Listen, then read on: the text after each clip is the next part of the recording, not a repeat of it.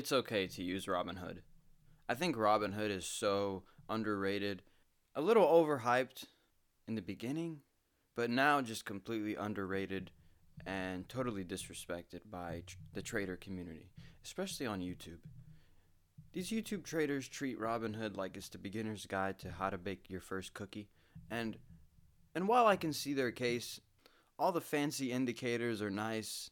They do tell you things, and if you use certain ones in combination, you might find yourself successful. But the problem with that is this is where my opinion comes in. But the first type of investing you need to get into is trying to be a market observer, understanding that the price moves on its own, not according to any value. When you get introduced to that, you start to learn the game. I think everything that you learn should be holistic.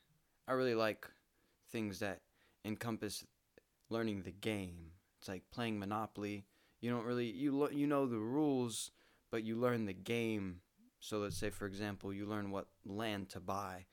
When you learn the layout of all the different stocks and all the different industries, I mean there's inverses, ETFs, mutual funds, realty trusts, treasury bonds. I mean, there's so many things that you can invest in. You get a real education into what you're getting into. And you're not thinking about money. Money is later. Money comes and money goes faster than it comes, which is unfortunate. So you can't worry about money when you're trying to pursue something as big as trading when there's people who go to school for it, spend years doing it. There's people at corporations much bigger influence than you, and better connections, and better technology, better programs. I can sit here and tell you that Robinhood is the best user friendly app with the most resources and the best way to learn as you go. But at the end of the day, sometimes it's about reliability. And when you see things like the FTX crash, the Voyager crash, which I lost money in personally, the BlockFi crash that just got announced today, filing for bankruptcy. If you look at the reviews on your app store, Robinhood compared to other apps, it's not even close. It's a way for you to give some credibility to something that you honestly are just getting into. And it gives you a very good introduction, teaching you things like leveraged ETFs or what's a ADR. What are the different industries you can get into? What are the most popular stocks right now on the app? What's the latest news? Start comparing your news cycles.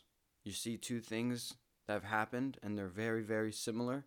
Very, very similar things. Just say interest rates go up 2 times in a row, and you watch how the market reacts every time that does that. You'll start to get an actual gist of how the market moves.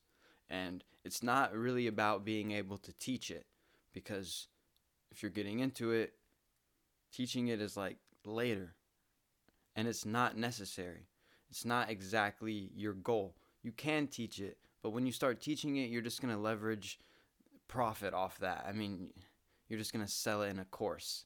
If you ever got so successful, you'd make a course, or you'd have a weekly newsletter or a blog, something that people come to, and then you charge them for it. But, theoretically, the value of what you'd be creating is going to be much more due to your years of experience. Theoretically, hopefully, ideally, there's a 10% rule that I like to follow, because it keeps things simple, and it keeps me from not being greedy. I will say the times that I haven't listened to that, I've lost my ass. The times I have listened to that, I haven't won anything huge, but incrementally, I've seen it's almost like a parallel to consistent behavior in any type of setting. Let's say you're working out, you go 5 times a week, you're going to start to see consistent gains and feel a holistic increase in your strength, in your mobility, your agility, your athleticism. You're jumping like a more well-rounded athlete. That's what you need to shoot for. You need to be like a well-rounded market observer, and you need to trust your own instincts. And I would recommend diving into YouTube, diving into podcasts, diving into Investopedia, FinViz, The Fred. You can read poll websites like Pew Research, Gallup polls. These are really useful to knowing how everyone is feeling, The Fear and Index chart is really good. I like that CNN chart. Now, you can be wrong. That happens too. I mean, look at Cathie Woods. Cathie Woods was queen during COVID. I mean, this is the lady who had all the ARK ETFs. She made a lot of money. I think primarily due to Tesla. I personally invested so much money into so many ETFs she had after the boom she had in 2020. So this is like probably the summer, maybe towards August, maybe towards there, August, somewhere in there. Man, I lost my ass. She went from smartest woman in the room to craziest lady on earth.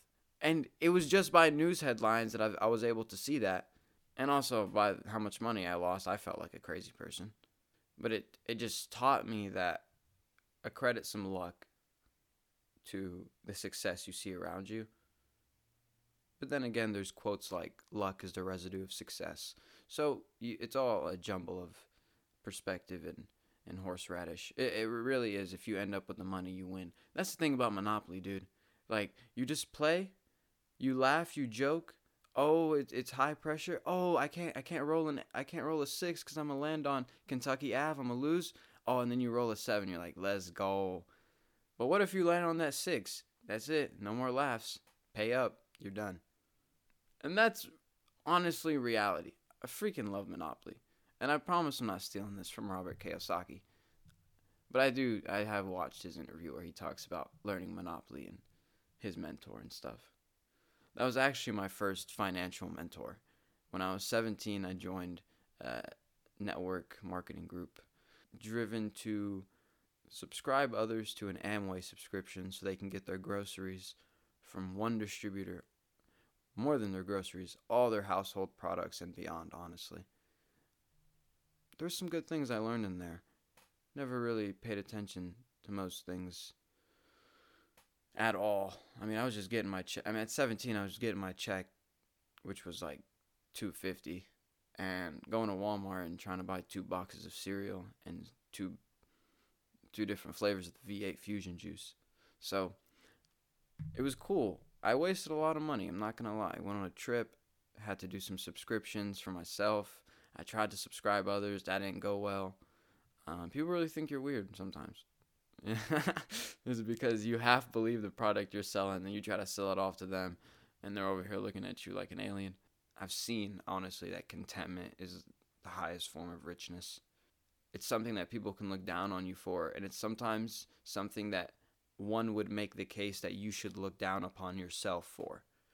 But that's all perspective. And if you can keep it all in perspective, you can keep your actions in tune with your perspective. And you can trust your actions.